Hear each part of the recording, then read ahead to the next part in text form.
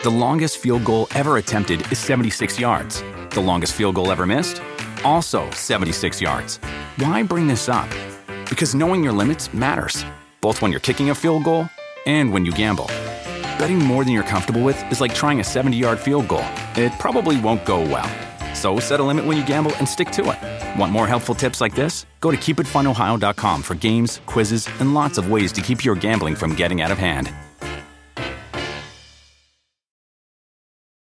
When you need mealtime inspiration, it's worth shopping Kroger, where you'll find over 30,000 mouth-watering choices that excite your inner foodie. And no matter what tasty choice you make, you'll enjoy our everyday low prices, plus extra ways to save, like digital coupons worth over $600 each week. You can also save up to $1 off per gallon at the pump with fuel points. More savings and more inspiring flavors make shopping Kroger worth it every time. Kroger, fresh for everyone. Fuel restrictions apply.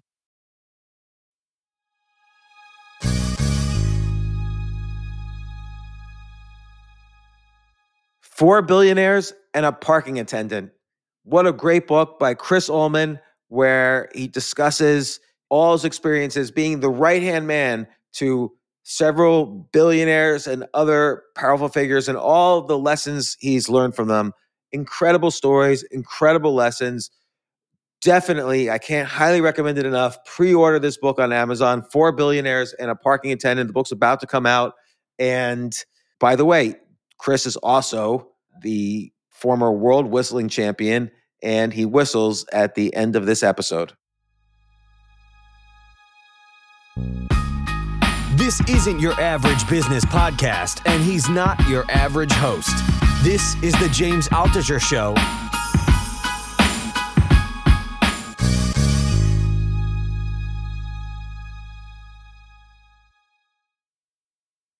You know, you've worked with so many successful, interesting people, and I like how it's not just billionaires that you talk about in the book. So now we're talking about four billionaires and a parking attendant. Like John Kasich, who was governor of Ohio, and he was in Congress and so on, and he ran for president. And, you know, obviously David Rubenstein, who I met you through David Rubenstein. David Rubenstein's been on the podcast 3 or 4 times. Thanks to you. You always help me set those up. And, you know, you've worked with many other people. And, you know, we'll talk about David Rubenstein. He's the one I know best on your list and subject. But I was fascinated by John Kasich because politics is an interesting skill. You have to be very, very charismatic and likable. And people are going to snicker at this, but you have to have ideas and convince people that your ideas are worthwhile. And I see this in your book when you describe your interaction with John Kasich. What skills do you think John Kasich brought to the table that made him a successful politician? And of course, you could say he lost running for president, but everybody except, 46 people have lost running for president. So, well, Kasich is a really amazing person, and he's a big, bold, brash leader. When he was in Congress, he did things differently, which is really key, I think, to getting things done if you're able to get people to follow you and believe in what you're saying. So Kasich did 2 things, and I reference these in the book. One is about building bridges. Kasich would work with the Democrats. Like there's a guy named Ron Dellums, who is a very liberal African-American congressman from California, and very different from Kasich. But they teamed up to fight wasteful Defense Department spending. And they succeeded. And they became friends, and they went to each other's weddings. And you don't see that anymore. And that's terrible. Kasich worked with the so-called Blue Dog Democrats. And they actually got things done, which is really not happening right now. And so that spirit of reaching across the aisle to work with someone is central to getting things done. We're in a culture now where it's, I'm right, you're wrong. Now, I don't know where this planet is where I'm 100% right and you're 100% wrong, because that's not how you get things done. So that is to the extent that your listeners are wondering, like, what is the problem with Washington?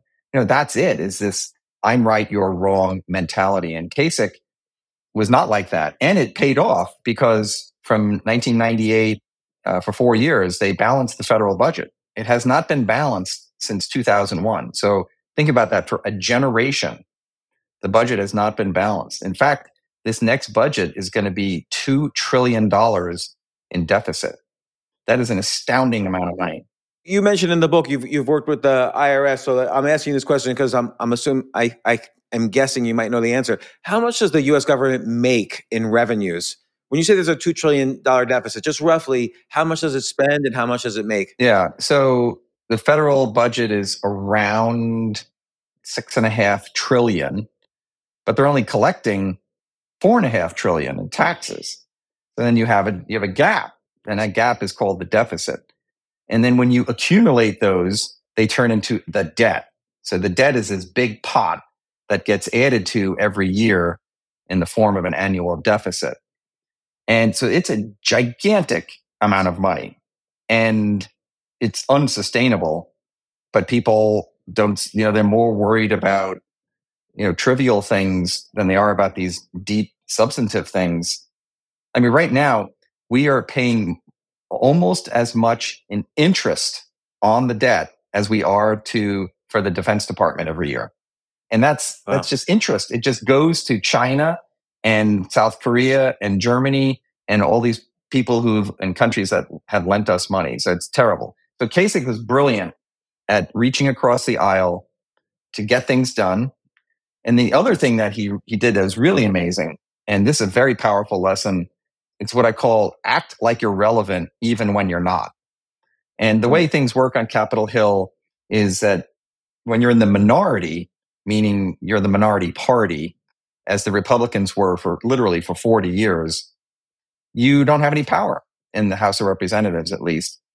And your sole job is to beat up on the majority. So that's what they did for years and years. So when Kasich became the top Republican on the budget committee, he just said, I don't want to do that. I actually want to produce my own budget. And people said, you're nuts because you're putting a target right on your forehead. And he said, I don't care. I believe in something. So he produced a budget, and it didn't go anywhere because they were in the minority. But 2 years later, they won for the first time in 40 years, and Republicans took control of the House of Representatives. Kasich goes over to the shelf because he's now the chairman, pulls off the budget, slaps it on the table, and says, that's what we believe in. I have a staff that knows how to produce a budget. I know how to talk about a budget. The media respect me for it. My constituents love me. And so he acted like he was relevant even when he wasn't. And for your listeners Very interesting. When especially if you're kind of earlier in your career, it's easy to sit back and wait to be told what to do. But if you throw yourself into the ring, act like you're relevant even when you're not. And when the boss says, I need a memo or a press release or talking points or a speech, you just raise your hand. Even if you're the junior person, you act relevant. Now, it's scary, and you now have to deliver, and there's pressure, but you now have power. So it's a mindset. And Kasich had that mindset. He wanted to be a player, and he was not just going to sit there and throw darts at someone else's plan. He was going to say, this is what I stand for and what our party stands for. And that is a gigantically huge lesson. And all the lessons in this book have affected me personally, immensely so.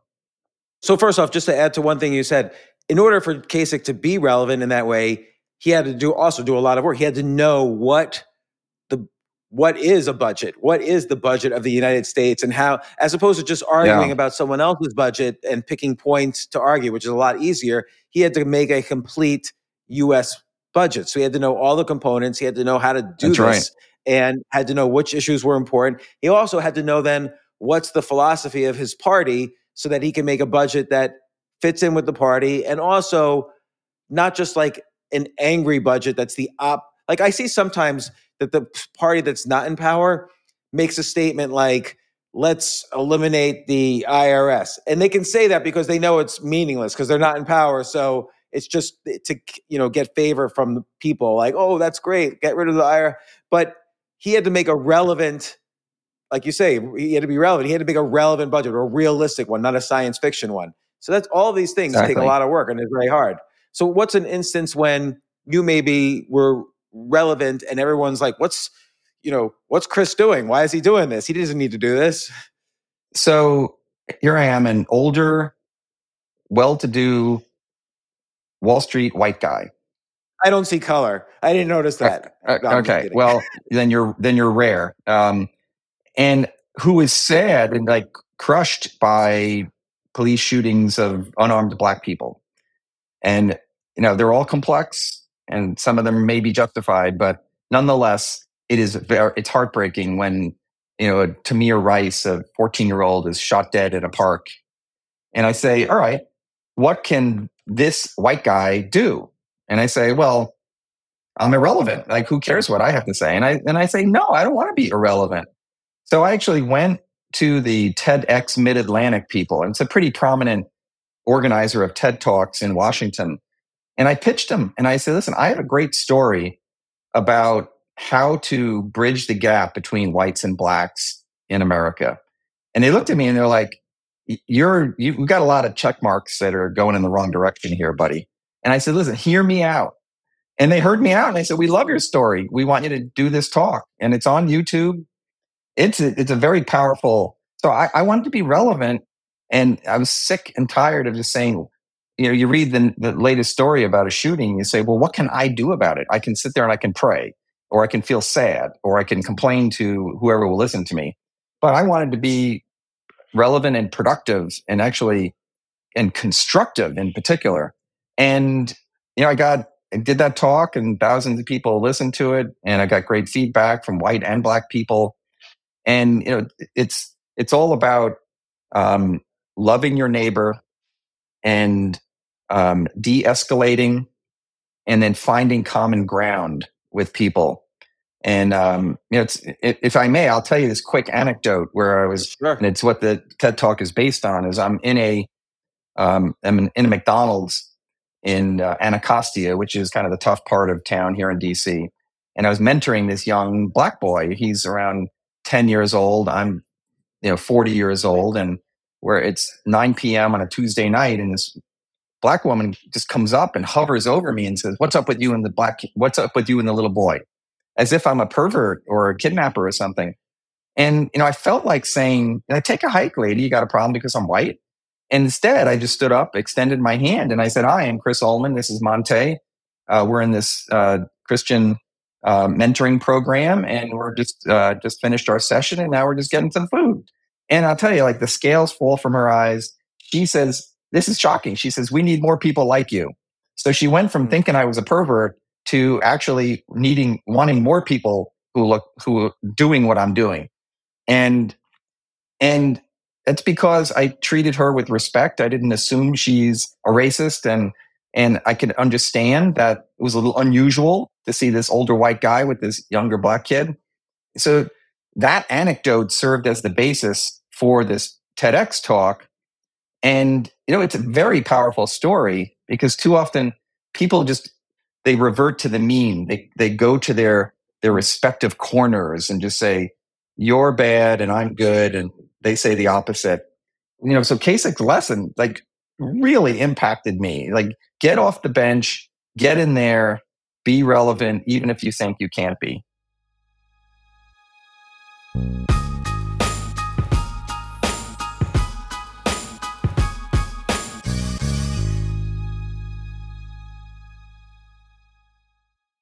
I have to say, Airbnb has changed my life. I just love staying in Airbnbs. Like, in about a month, I'm going to Cocoa Beach, which is right next to Cape Canaveral. I'm going to watch some rocket launches. I'm going to, of course, be staying in a very nice Airbnb on the beach. And it's just such a great experience. Like, the whole world is available to us now because of Airbnb. But whenever I'm at an Airbnb, I always realize, the home that I left to come to this Airbnb, I could be making money on that right now by hosting and being an Airbnb myself. So, and I've known people, I had a friend who basically, made a living from turning his home into an Airbnb. So if you have a home, but you're not always at home, you do have an Airbnb there, and it can easily fit into your lifestyle, and it's a great way to earn some money. Your home might be worth more than you think. Find out how much at airbnb.com/host.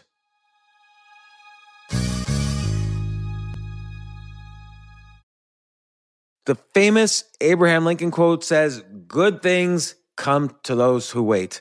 I wonder, did he really say that? Jay, did he really say that? Can you look that up? Regardless of who said it, that's only part of the quote. The full quote is, "Good things come to those who wait, but only the things left by those who hustle." Well, if you're a business owner and want the best people on your team, the same applies. And listen, I've interviewed 1,500 people now and a lot of entrepreneurs. I can safely say the one thing consistent among all entrepreneurs and CEOs, the successful ones, is that it's all about the people you surround yourself. If you hire well, you're going to have a great business. And, thankfully, ZipRecruiter puts the hustle in your hiring, so you find qualified candidates fast. This is so important, and I want you to try it. You could try it as a potential employer or employee.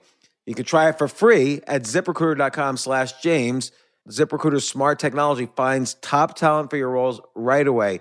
Immediately after you post your job, if you're hiring, ZipRecruiter's matching technology starts showing you qualified people for it. And I will tell you that I signed up on ZipRecruiter as a potential employee. I just wanted to see how it works. And right away, it started matching me with really amazing potential employers. So give it a try at ZipRecruiter.com/James. Let ZipRecruiter give you the hiring hustle you need. See why 4 out of 5 employers who post on ZipRecruiter get a quality candidate within the first day.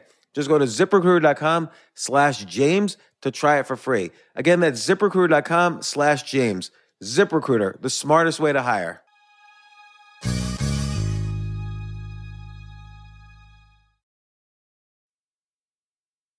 The other skill set, it seems, among really good politicians is kind of this X factor on charisma. And I feel charisma is a learned skill. People could not have it and then early in life, and then later on they learn to have it, and vice versa. What would you say Kasich's kind of charisma derived from? And again, I've never met him. I don't know if he's charismatic or not, but from the way you describe him, it sounds he's very charismatic. He is.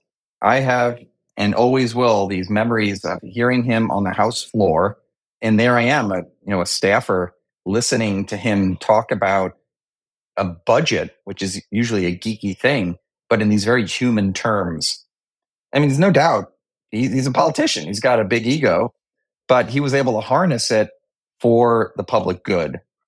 And, where does that come from? I think a lot of it is just genetic and how someone grew up. And, his parents were tragically killed in a car accident. And I'm sure that affected him and probably spurred him on to want to do good in the world and not wallow in his own grief. So, everyone's complex, but so he had a lot of charisma. But then, you look at David Rubenstein, no one's going to say David is charismatic, or Arthur Levitt. No one says, Arthur's actually kind of boring the way he speaks, but David and Arthur, who are both featured in the book, are amazing at getting stuff done because people look at their brains and say, these people are smart, they are focused, they are reasonable. There's this great anecdote in there about, again, building bridges where Arthur Levitt, who's a Democrat, had to work with Phil Gramm, who is this good old boy Texan Republican. And Arthur's first time meeting him realized that Phil Gramm loved Labrador retrievers and saw a picture on his desk. And he said, "Hey, is that your dog?" And he said, "Yeah, it's my dog." And he said, "I have labs too." And they bonded over their dogs. So it's like, you have a dog, I have a dog. Hey, let's be friends.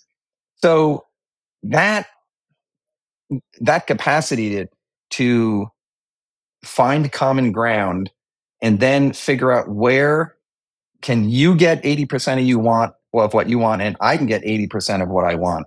And let's do it. Let's do the deal. So Rubenstein's like that. Arthur was like that. Kasich was like that. So that capacity to get most of what you want is important, and it's greatly lacking today. And it's a zero-sum game for a lot of politicians. Yeah, like you feel that a lot of it is transactional. Like they say something because they're getting something out of it, or they're doing something because they're getting something directly out of it, as opposed to just being at least appearing like just being a good person. Yes. When I remember when I worked on Capitol Hill, some politicians routinely spent time with members of the other party, and that hardly happens anymore. Because when you break bread with someone who you don't necessarily agree with, you will come to see them as a human and not just as the face of the opposition. And that's what we need, is to get back towards that. I mean, has AOC ever hung out socially with a Republican? I don't know. And, it would be great if they did. They should go on a bike ride. Yeah. They should go and have scones at a patisserie someday, and just go hang out. I want to ask you about David. Like, so you've been working with David since about 2000 or 2001? Like 2001. Yeah. And one story you tell about David is very interesting. Is he's very good at taking constructive criticism, which I think is an important skill. Like you spoke about a talk he gave, and he asked you, and he said to you afterwards. He didn't ask you. He said to you afterwards, "Well, that went well," and you said that was horrible. Which I admire your guts to say exactly that. I'm assuming those were your words, or that was awful, something like that. Yeah. And then he asked why. He listened, and then over the years he improved using the suggestions you gave him that one evening. And it seems like that's a very important ability among these. So, in David's a billionaire. You say in the book he's worth $3.3 billion. He runs the Carlyle Group. He's been on this podcast several times. Carlyle Group is probably the most powerful investment group on the planet, and he's got a fascinating story. And you have many experiences with him. When you first met him, what was the story? So, he's very even keeled. He's not high. He's not low. He's like almost flat, very straightforward. And he's witty. He's very funny.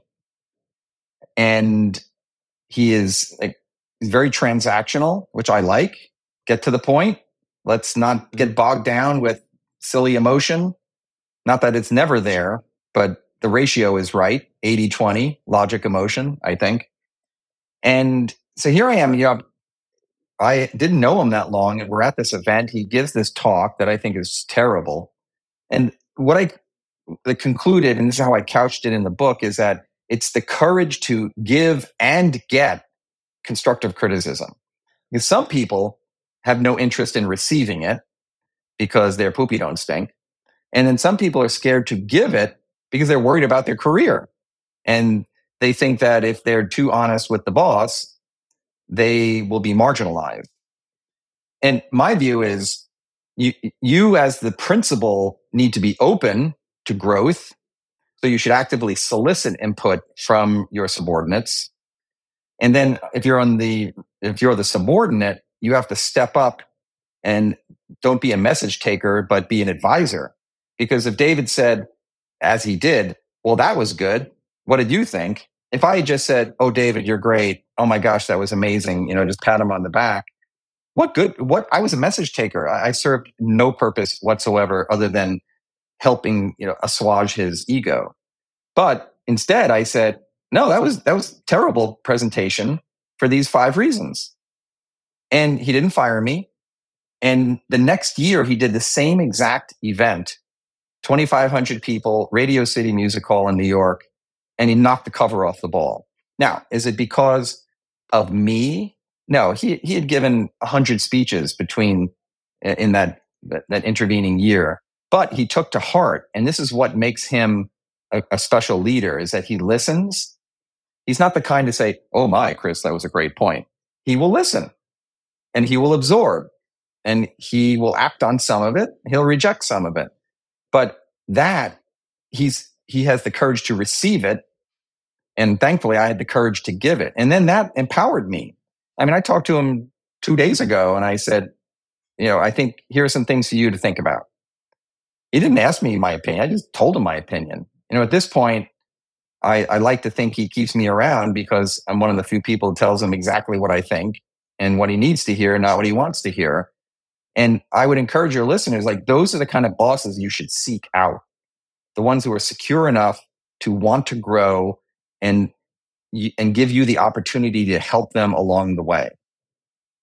And I think very important in that, in your giving of constructive criticism, is the word constructive. Like, you have to actually give well thought out and easy to follow suggestions to improve. If you're going to say something's awful, you better have a reason why and a solution to improving it. I think that's very important, as you did.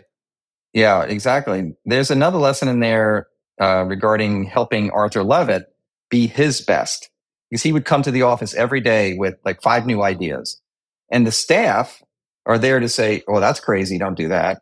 This one has hope. Let's put that on the back burner. And this other one here, this is really good. This is actionable. Let's get going." And so it requires you, again, this is the difference between a message taker and an advisor. Is I actually came up with a construct, like this 5-step way of how do you critique someone's ideas.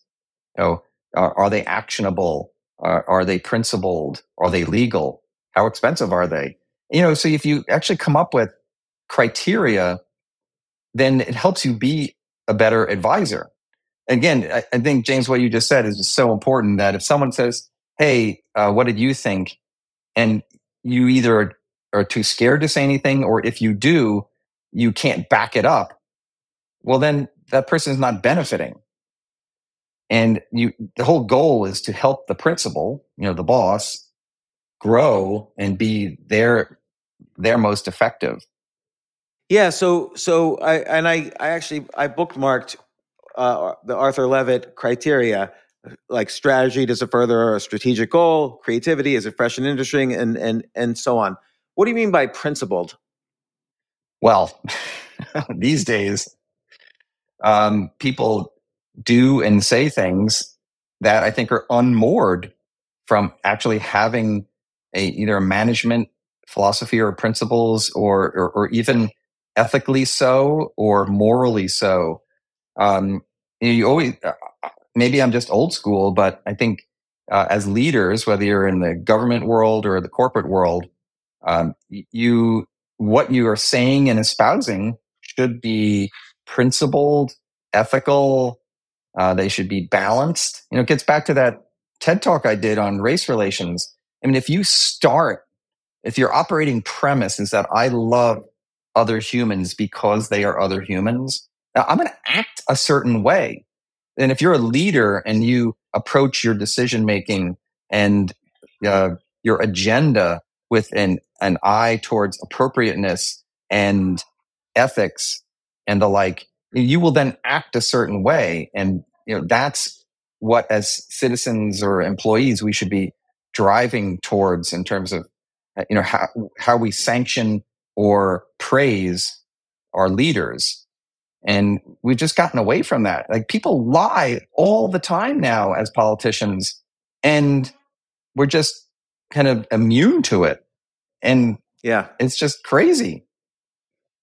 And so with David, another story is basically, you tell this interesting story where you're trying to raise money for a nonprofit organization, and you describe your approach to David, and he gives you criticism. He says that's totally wrong. He says wrong, wrong, wrong. And he gives you the exact opposite. And what we know about David and what you say about David is that he is phenomenal at raising money. I mean, Carlyle Group has $500 billion essentially that he raised. He's maybe the best.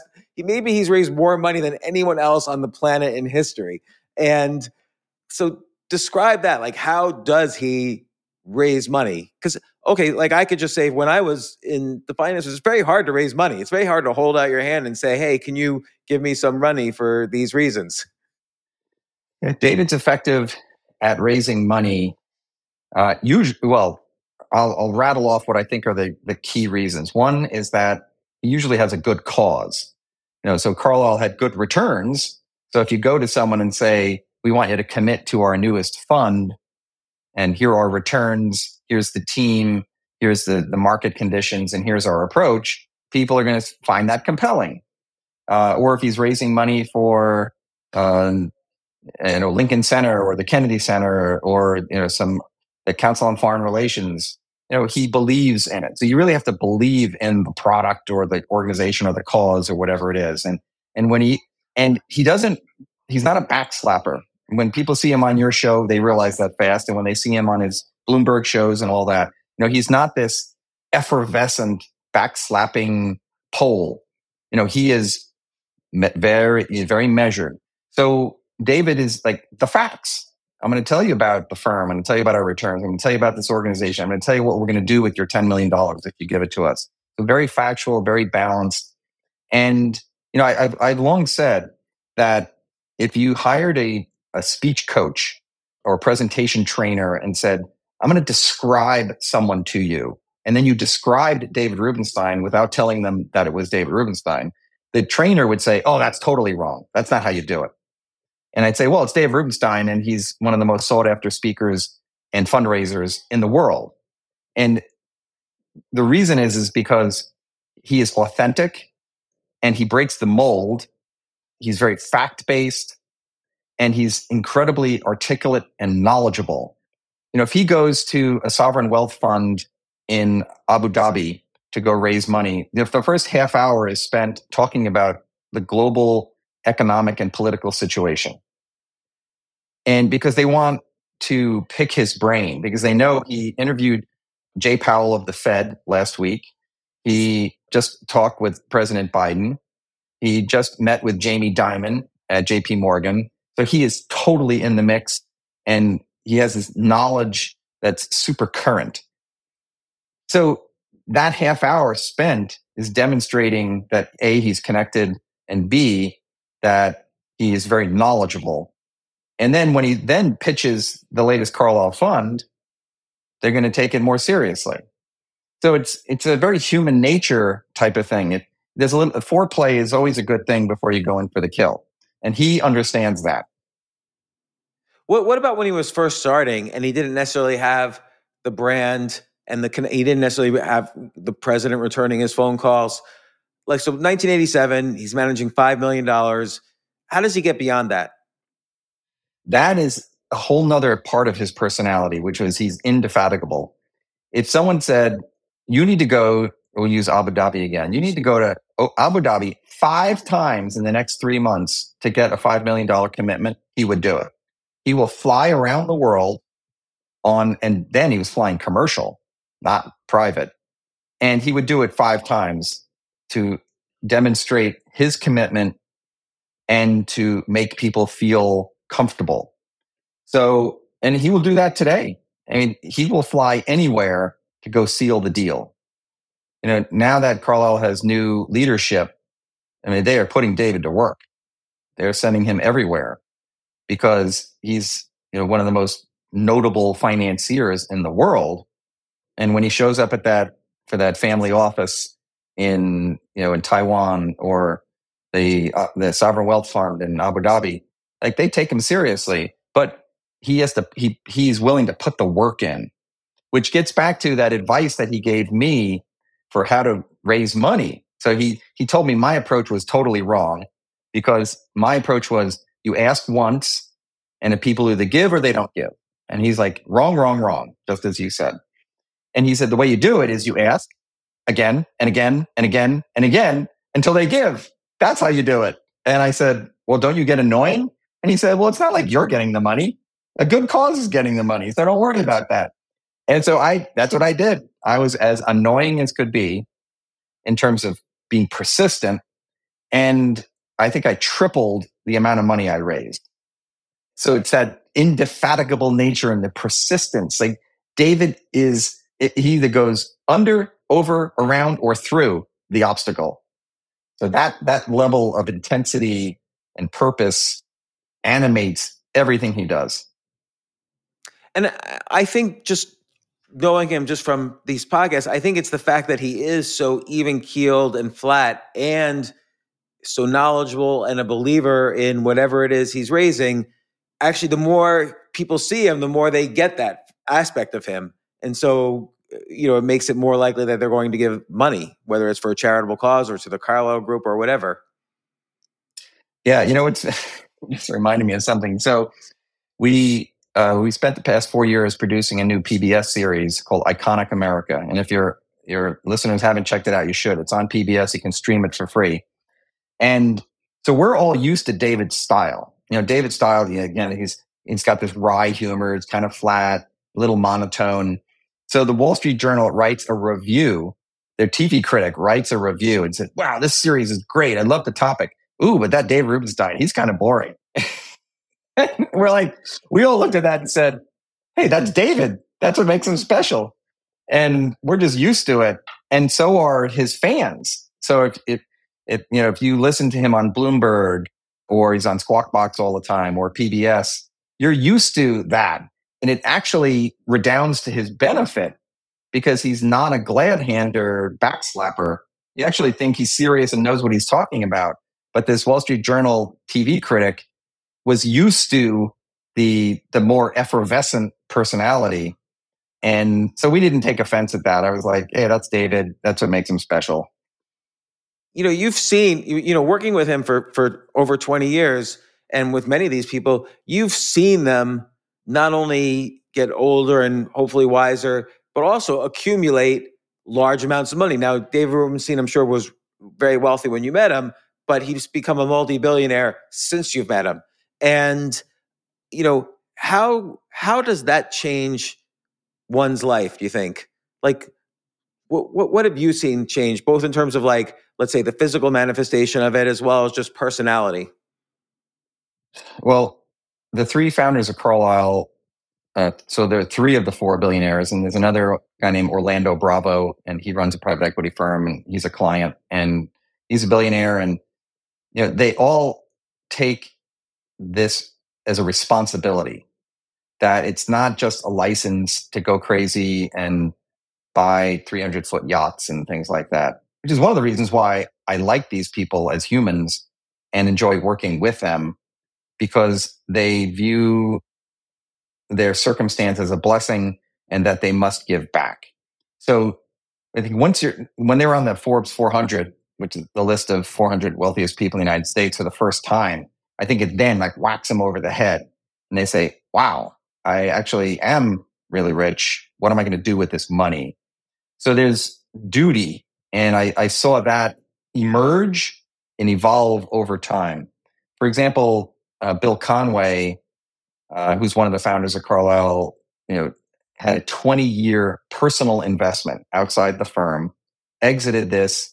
I estimate he made a couple of $100 million on the deal. And I said, Bill, congratulations. And he said, thanks. Now I have to figure out how to get the money away. So, for a normal human, of normal meaning of a modest financial means, like this notion of being wealthy as a burden is incomprehensible. Like, you don't understand it at all. Like, how could that be a burden? And it actually is, because once your basic needs are met, food, clothing, shelter, and all that kind of stuff, they have billions of dollars. And you have to figure out, what do I do with this money? Because I don't want to leave it to my kids and ruin their lives. And I don't want some foundation to give it away. And who knows if they'll represent my objectives. So it took them a while to earn it.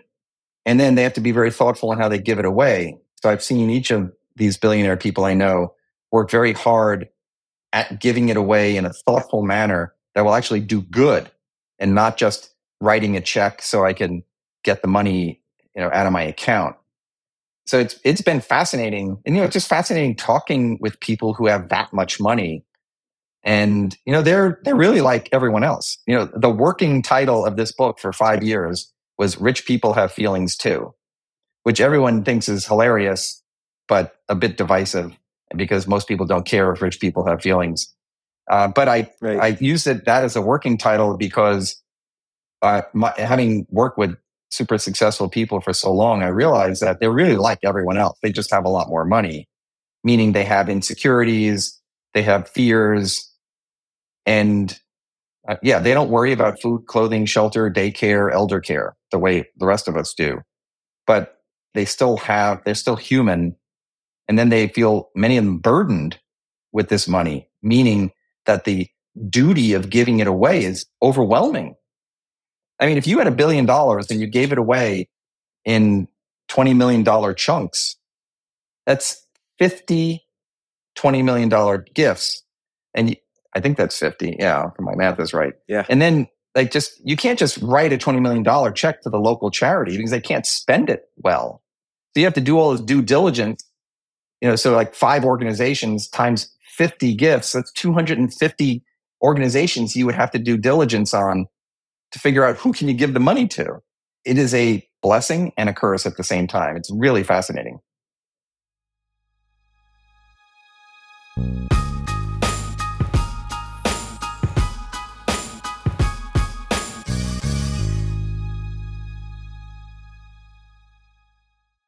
From their innovative practice facility to unmatched views from the fairway, the PGA of America is helping lower scores and elevate fan experiences with 5G solutions from T-Mobile for Business.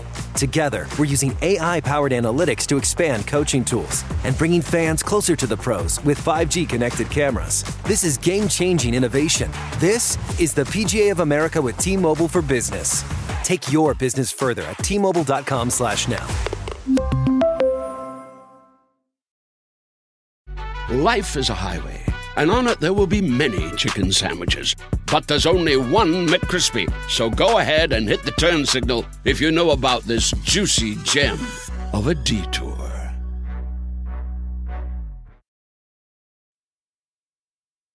There's one common theme that runs through the various billionaires you discuss. And this almost sounds cliche, but they're extremely above and beyond action-oriented. So like we were talking about David Rubenstein before the podcast began, he's not just busy.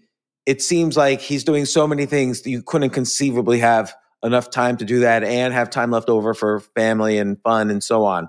You say something about Bill Conway where he basically says, don't do anything irrelevant. And I was curious about that phrase. Like how does he define irrelevance?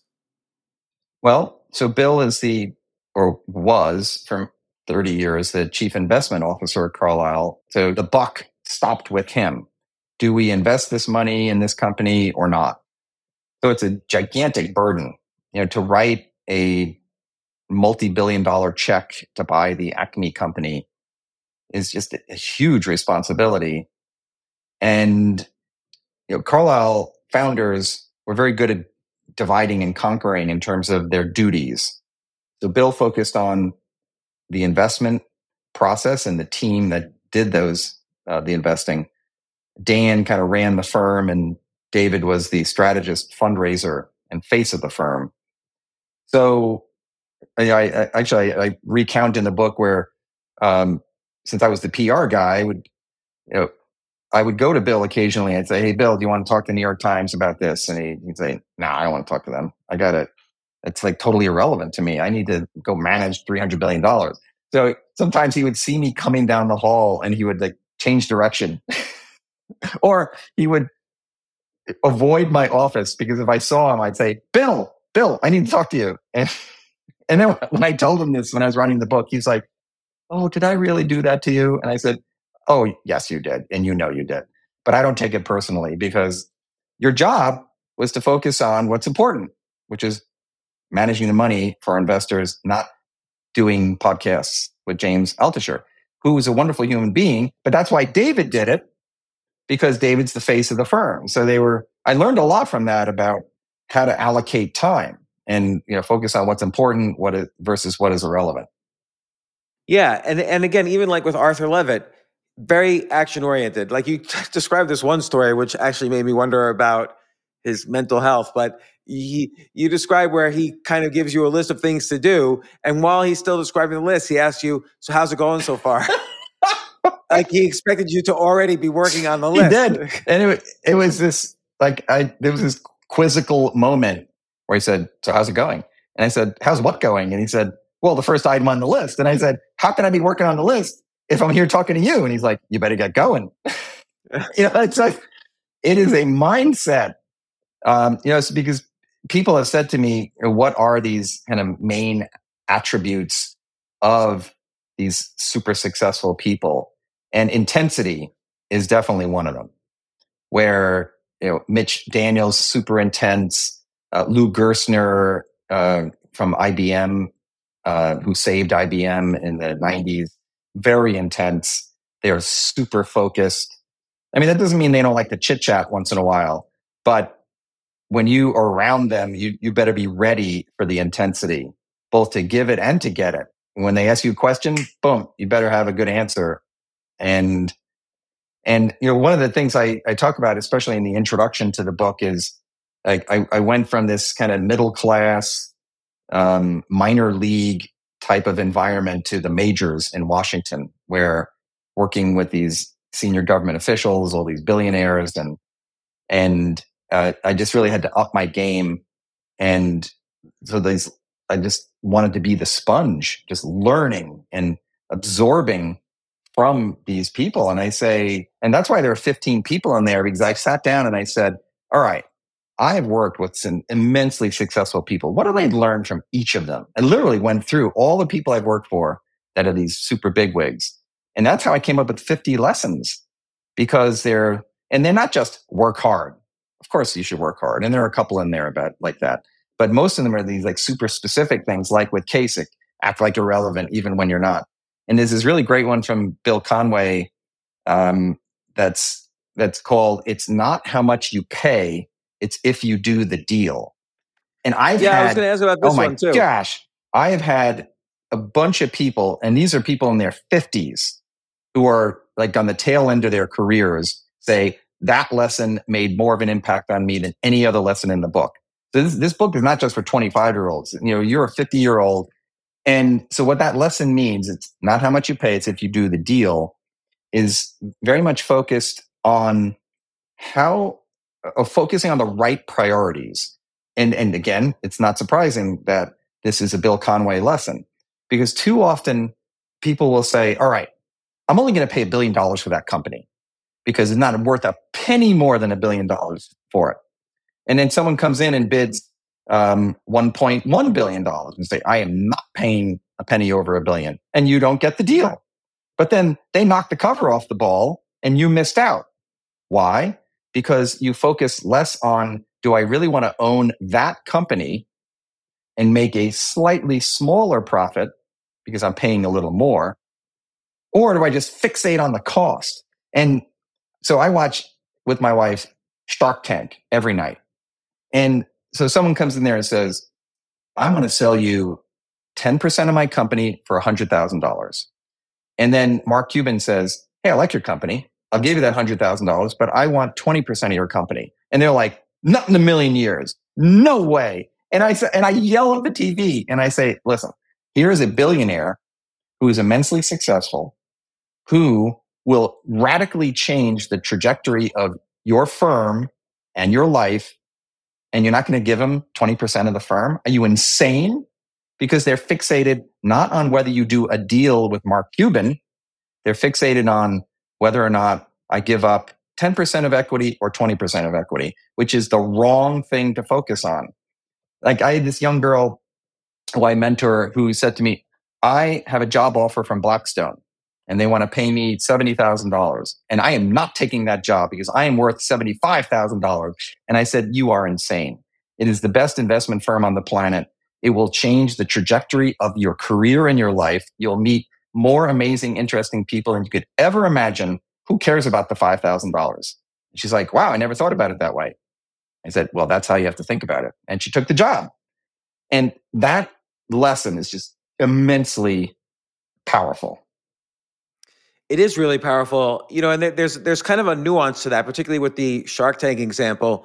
If Mark Cuban owns 20% of your company, as opposed to, let's take an extreme, as opposed to 1% of your company, you actually got more value in that deal than you think, because now he's going to care more about your company, and Mark Cuban caring more is what's going to make you money, as opposed to you owning 99% instead of 80%.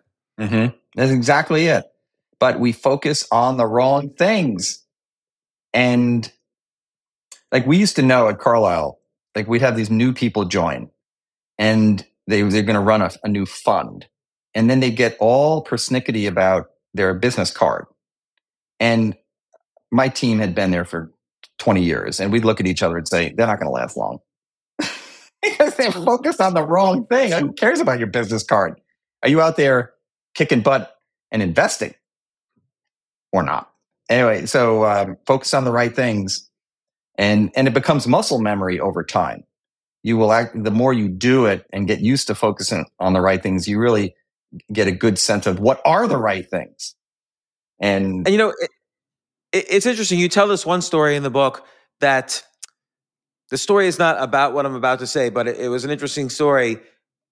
You personally were negotiating with David over your job at one point, and he was very, very direct. Like, it seems like with a lot of these guys, there's no fluff. Like, they cut out all the fat in a conversation or in a negotiation. They get right to the point. And, essentially, you had a mild discussion with Goldman Sachs about going from Carlyle to be heading crisis communications at Goldman Sachs. And this was right after the financial, it was in 2011. And of course, all these people talk. Word gets back to David Rubenstein. He calls you 8:45 a.m. the next day and says, I hear you're talking to Goldman Sachs. Well, we want you to stay. What will it take? And you're kind of like a little tongue-tied. So he says, well, we'll take this, this, this, and this. And you say, yeah, that would be about to it. He says, okay, I'll call you back in 15 minutes. He calls you back and it's done. That was an amazing story. That one's called The Power of Transactional Thinking. And again, this is like, how do you focus on the right things? And a lot of people would, in David's position, would have said, you betrayed me. Can't trust you anymore. How could you do this to me after all I've done for you? Your future here is... So when I got that phone call from him... So you were nervous. You were scared. I was, of course, nervous. You knew the phone call was coming. Yeah, I knew, because my immediate boss heard first. He then told Rubenstein, and then this is what's brilliant about David, is David says, these are the 5 reasons you would talk to Goldman. So he's empathizing with me as a human. That, they're going to pay you more. It's a great name. You're going to learn a lot. It's an intense time and all this cool stuff. And I start to explain that I'm not looking for a job. He's like, just be quiet. He said, I don't want you to leave. This is what I'll do, just as you noted. Now, what's interesting about this, when I was writing the book, people would read these lessons and say, this doesn't happen. This is just so obvious. Any leader would never do what you're concerned about. And I'd say, you don't know what you're talking about. Because there was another time at Carlyle where there was a very senior person who reacted very badly when another senior person left. And then, in the back on the way out the door, which is stupid. If someone's leaving, you think you need to de-emotionalize the situation. It's not about you. Like someone will say, why are you doing this to me? I'm like, I'm not doing anything to you. I have my family. I have my career to manage, and I'm managing it. And so I had seen, it's actually, I'm going to give you this amazing contemporary example.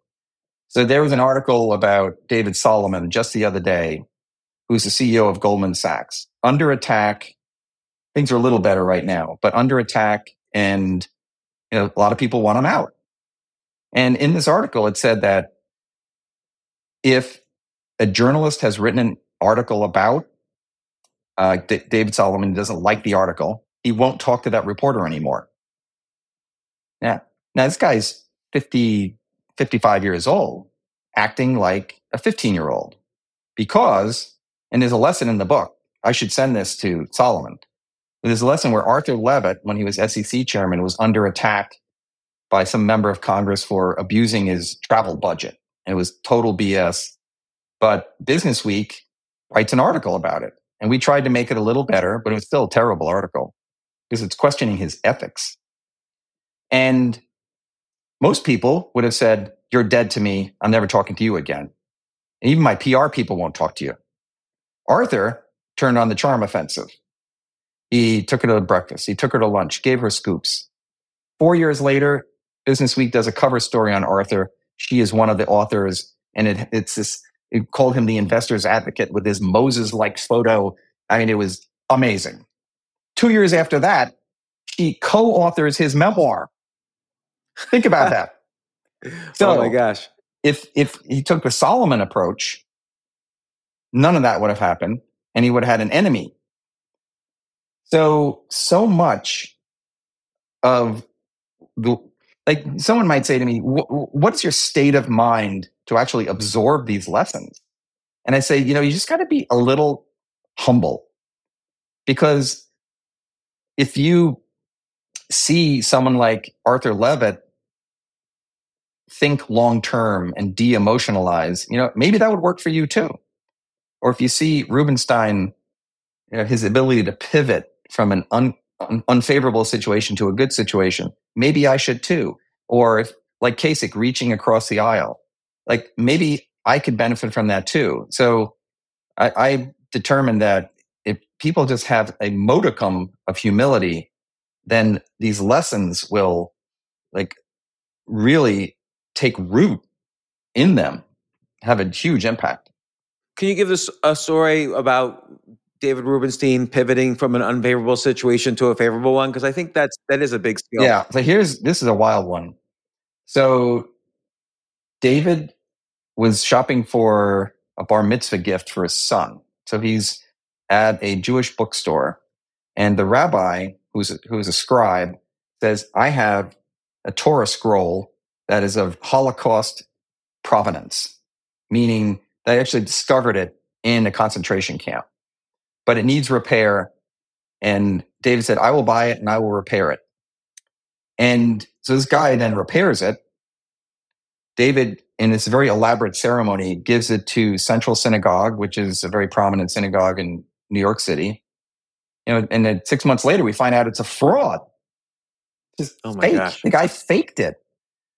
So I remember telling David and going, imagine delivering that after all we went through. And we had Holocaust survivors at the ceremony where we handed this over. I mean, it was a beautiful situation that was then marred by this fraud. So David is basically, for like 15 seconds, says, holy crap, that's insane. Then in his swivel chair, turns around, calls the United States Holocaust Memorial Museum, gets the director on the phone and says, I need the top scholar in the world on Torah scrolls, gets that guy on the phone and says, we got a problem. I need you to help me solve it. I need to get a replacement. And if it takes repair, I'm gonna buy it. I'm gonna replace it. And Central Synagogue will have an authentic Holocaust era Torah scroll. And he did. Like, he didn't wring his hands for days and weeks and I'm a victim. It was amazing. It was actually a stunning process to watch, because people love to wring their hands. Victim, victim, victim. And David's not like that. David has got a lot of to-dos. He even calls it sprinting to the finish. He has so many things he's trying to jam in.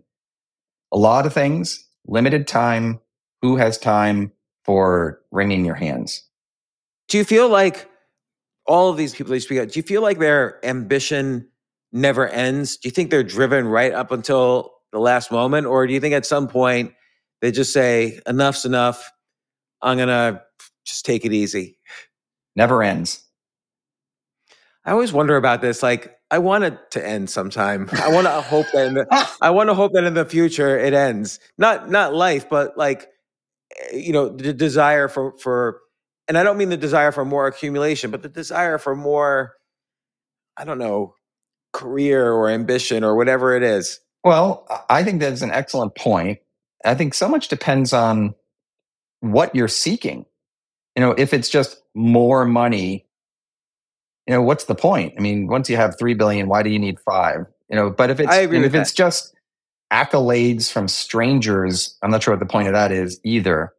And again, this is all very highly judgmental, and it's also reflective of how I'm trying to live my life, is if the intensity can be directed towards putting my wisdom, resources, connections to use, then why not? Like, like this notion of like David has been asked for years, what do you do to relax, have fun, or go on vacation? And he used to say, I have no hobbies. And I would say, you even may have asked him that question years ago when we first met. And I said, David, stop saying you don't have any hobbies, because you do have hobbies. Your hobbies are reading, traveling, and meeting people, really neat people all around the world. Like, what's wrong with that? Just because you don't play golf or, watch the latest Netflix series doesn't mean you don't have hobbies. So he kind of embraced that. So I think the key, especially for your more seasoned or older listeners, viewers, is to say, how can I use all of this accumulated resources and wisdom to actually give back in a substantial way? And, maybe I'll ratchet back on my actual job, but people like that need to be engaged because they have the money, they have the time, they have the connections, they have the wisdom. I think their duty is to give back. And, it's interesting because the book is titled 4 Billionaires and a Parking Attendant. So, there is valuable lessons from the parking attendant. The chapter on happiness is very interesting, where he seems like a very happy guy. And you contrast that with something David Rubenstein said, how he doesn't really know a lot of happy billionaires. And is that true that he doesn't really know a lot of happy billionaires? And, and of course, the parking attendant is a good example that, happiness is really uncorrelated to money. There are a lot of studies on that. It's correlated depending on which ones you read, but like up to like 70, 80, 90,000 or something like that. And this gentleman, the parking attendant, I assume is below that, but nonetheless was still happy. What I find fascinating about David's claim is that he's consistent with saying it. He knows a lot of billionaires. So I take him at face value. The 4 billionaires I know, seem reasonably happy, but you never know for sure. And the reason I put Sala, and that's the parking attendant's first name, in the book, is that I really love this juxtaposition between kind of someone's lot in life, on the lower socioeconomic part of this spectrum, where, I drive my car and he parks it every day for 4 years, but big, bright smile, Ethiopian immigrant, learning English, but happy literally every day. Mr. Chris, how are you? How's your family? How's your weekend? And, and it's always cold or hot and dark in the garage. And then there's this juxtaposition. You take the elevator up 40 feet and there's all these billionaires and all this money sloshing around. And Rubenstein said he doesn't know many happy billionaires. And they say, how the heck is that possible? So Sala just inspired me and is a powerful reminder to focus on things other than, material possessions. Now, again, most people do worry about money because they do have to take care of their daycare and their health care and their old parents. And so wealthy people don't have that, which is why there's this extra duty, I believe, to do good with their resources, because they are effectively absolved of most of the normal human stress that people have. But Sala was a great reminder of, hey, focus on what's important. He had 2 children, his wife, his faith, and serving his parking clients well. And that is an honorable life. And, it's very interesting because what I get out of that lesson and several of the other stories that you've told today and that you've written about is that you are curious and listen to the parking attendant and of course the billionaires and the politicians and so on and on. Like, you have achieved success. This is the reason why David Rubenstein called you at 8:45 in the morning and says, we have to keep you here, is you're listening to these people and treating them equally, the parking attendant and the billionaires. And a lot of people don't do that. This has been your kind of trademark to success. David Rubenstein raises a lot of money. Bill Conway, does the deal. You're listening and learning from all of these people around you, and it doesn't matter what their title is and who they are. If you feel there's a lesson there, you get it. Well, in the end, my faith says, love God, love your neighbor. It's a simple message. It's difficult to do, but it is the mandate.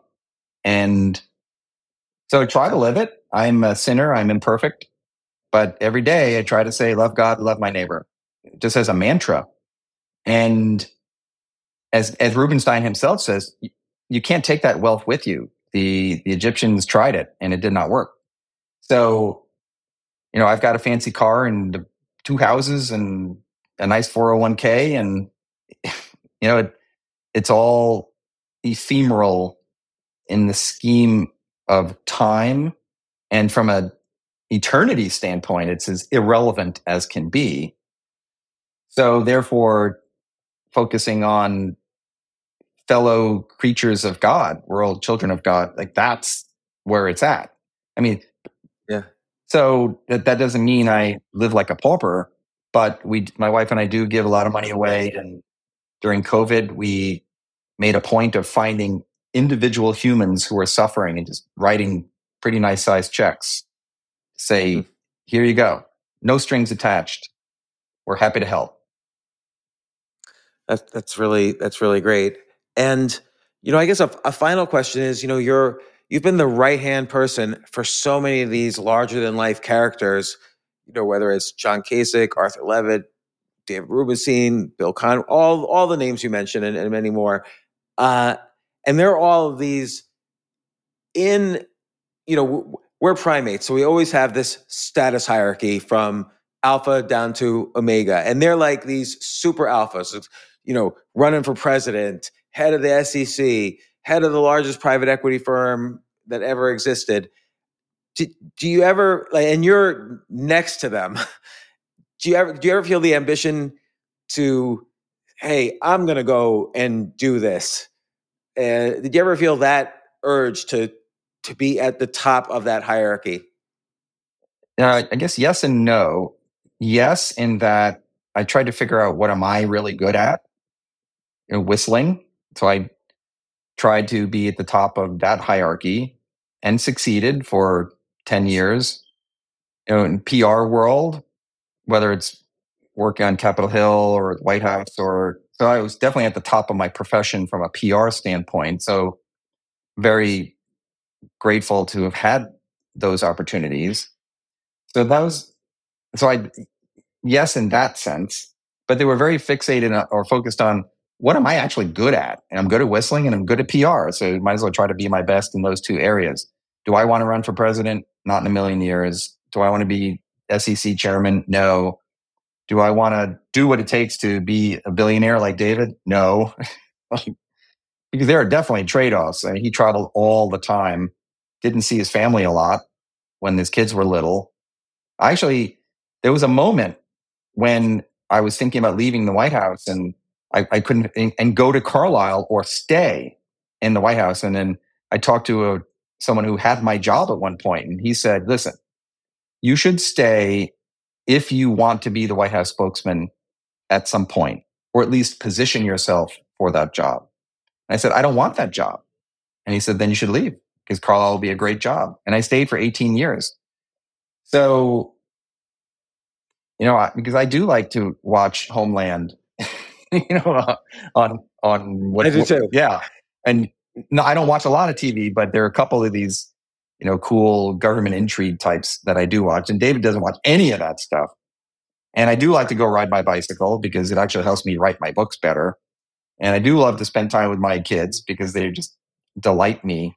And my wife and I love going on dates. So, I could argue I have like the perfect life. I mean, perfect in that I have these people I love around me. I have disposable income. I live in America. I live in Washington. So I count my blessings every day. So now I know everybody probably asked you this, but and I was debating whether to ask you this, but can I hear you whistle? I would be honored. Okay, so here's Take the A Train, made famous by Duke Ellington, but written by Billy Strayhorn.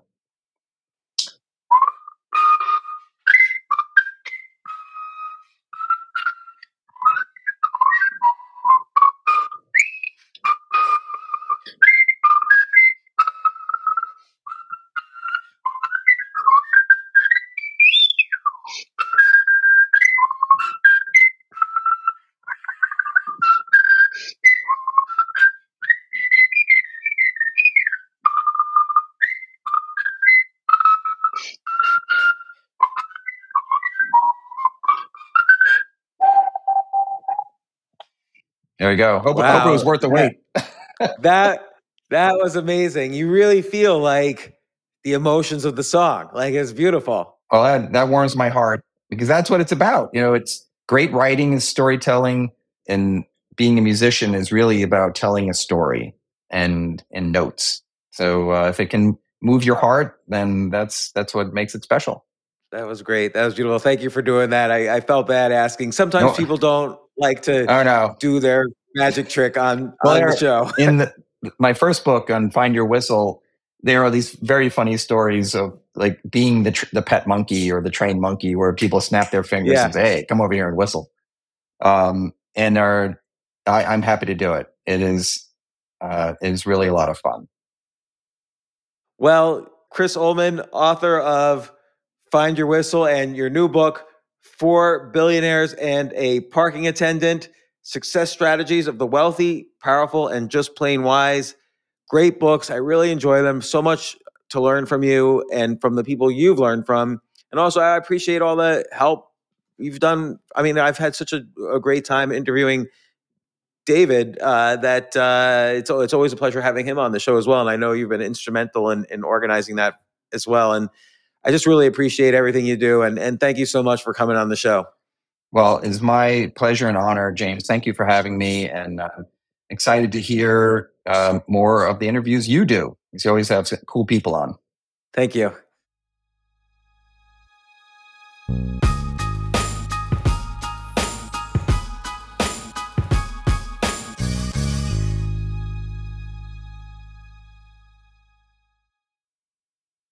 From their innovative practice facility to unmatched views from the fairway, the PGA of America is helping lower scores and elevate fan experiences with 5G solutions from T-Mobile for Business. Together, we're using AI-powered analytics to expand coaching tools and bringing fans closer to the pros with 5G connected cameras. This is game-changing innovation. This is the PGA of America with T-Mobile for Business. Take your business further at T-Mobile.com/now. Life is a highway, and on it there will be many chicken sandwiches. But there's only one McCrispy. So go ahead and hit the turn signal if you know about this juicy gem of a detour.